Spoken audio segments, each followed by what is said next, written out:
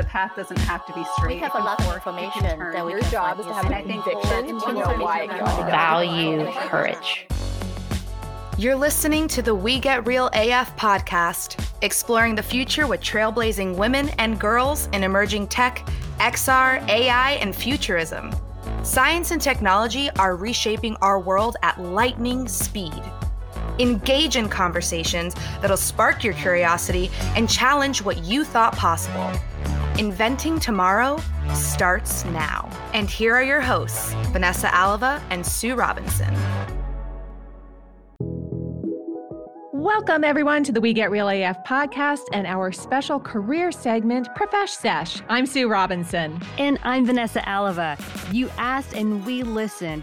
You wanted more support, more resources, and we are here with our talent specialist, Elisa Walters, every week covering all things career. That's right. I am so excited to be talking career development, growth, mentorship, all the good things. So let's dive in.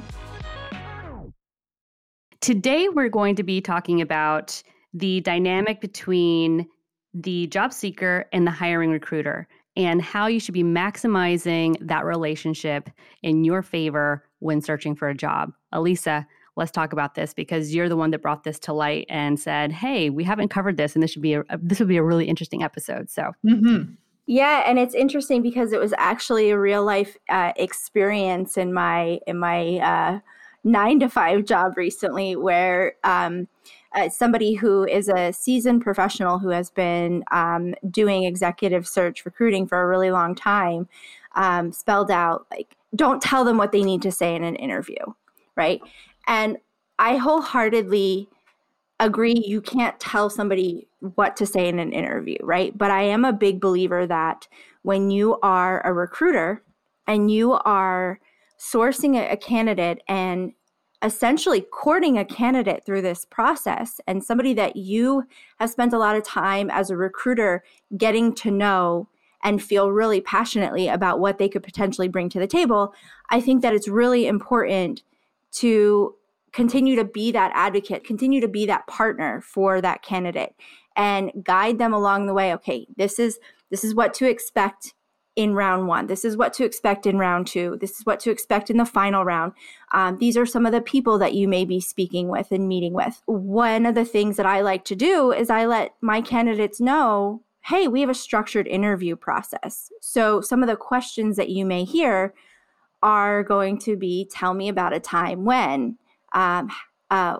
describe an experience when. And I like them to know that they could expect that those types of questions come up because let's face it, people can be really good at what they do and come into a role and knock it out of the park. But some people freeze up in interviews. Some interviews aren't always comfortable for everybody. And I don't care what level you are, if you're coming right out of school or you're a seasoned professional, interviews can be very daunting. I want them to know that they're interviewing us just as much as we're interviewing them. So I think it's important that that recruiter candidate relationship is one that's open and transparent and that there's that communication. You've covered a couple of questions that people can ask of their recruiter. Can you give us a more comprehensive list of things? These are the 5 things or however many that you should always ask your recruiter to help prepare you for an interview.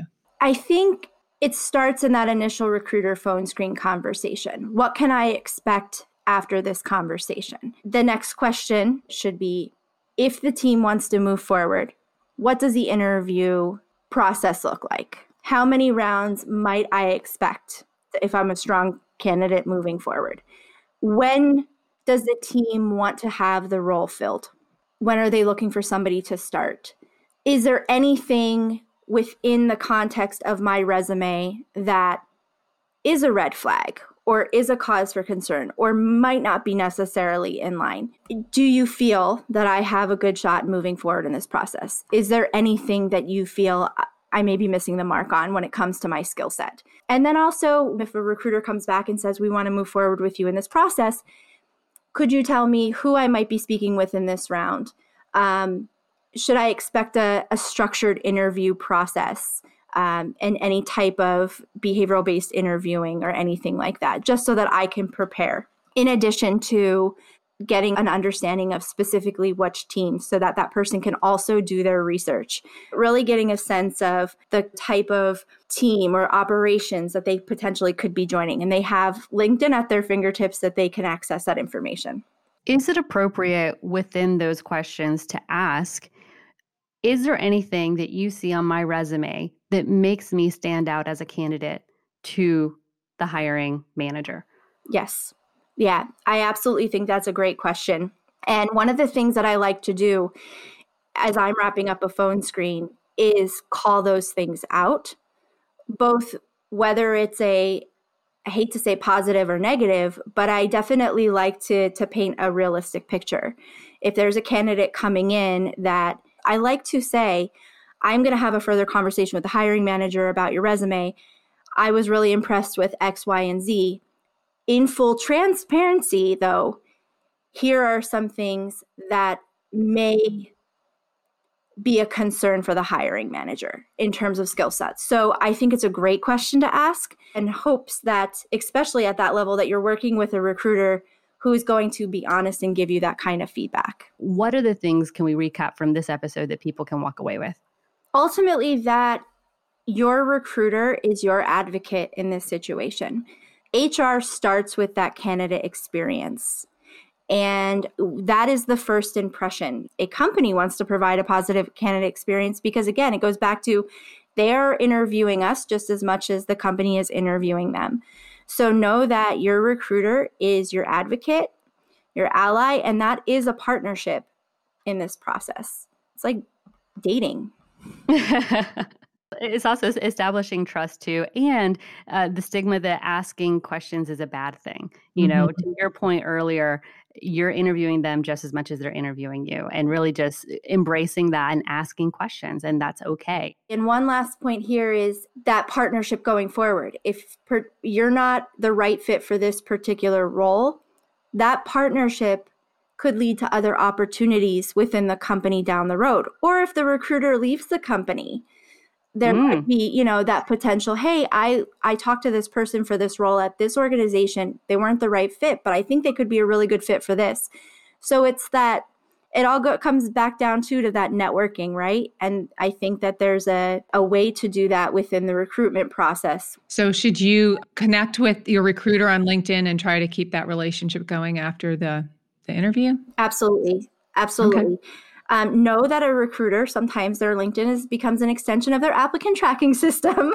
But absolutely, because, you know, I will, hey, I have this person, let me go back and find them on my LinkedIn. I know we're connected. This is great advice. And again, thank you for bringing it to our attention, because it's something that we probably don't consider often. So great for people to know and hear. Yeah. Great information. Thank you. Hi, everyone. Thanks so much for listening to this episode of We Get Real AF. We're excited to bring you the voices of amazing women and girls who are shaping the future for good. Please help us spread the WeGraph mission of supporting women and girls in emerging tech and science. Follow us on Twitter, LinkedIn, Instagram, and Facebook. Our handle is @WeGetRealAF. And visit our website at www.wegetrealaf.com. Don't forget to like, comment, and to subscribe to the podcast. We also want to give a big shout out and thanks to Sam McLean for providing sound production for the show. You can find Sam on Instagram at McLean Sounds, that's McLeanSounds, and to our voiceover artist, Veronica Horta, for her show introduction. You can find Veronica on LinkedIn by searching for Veronica Horta, Horta. We'll meet you back here next time for another great conversation about high tech with cool women.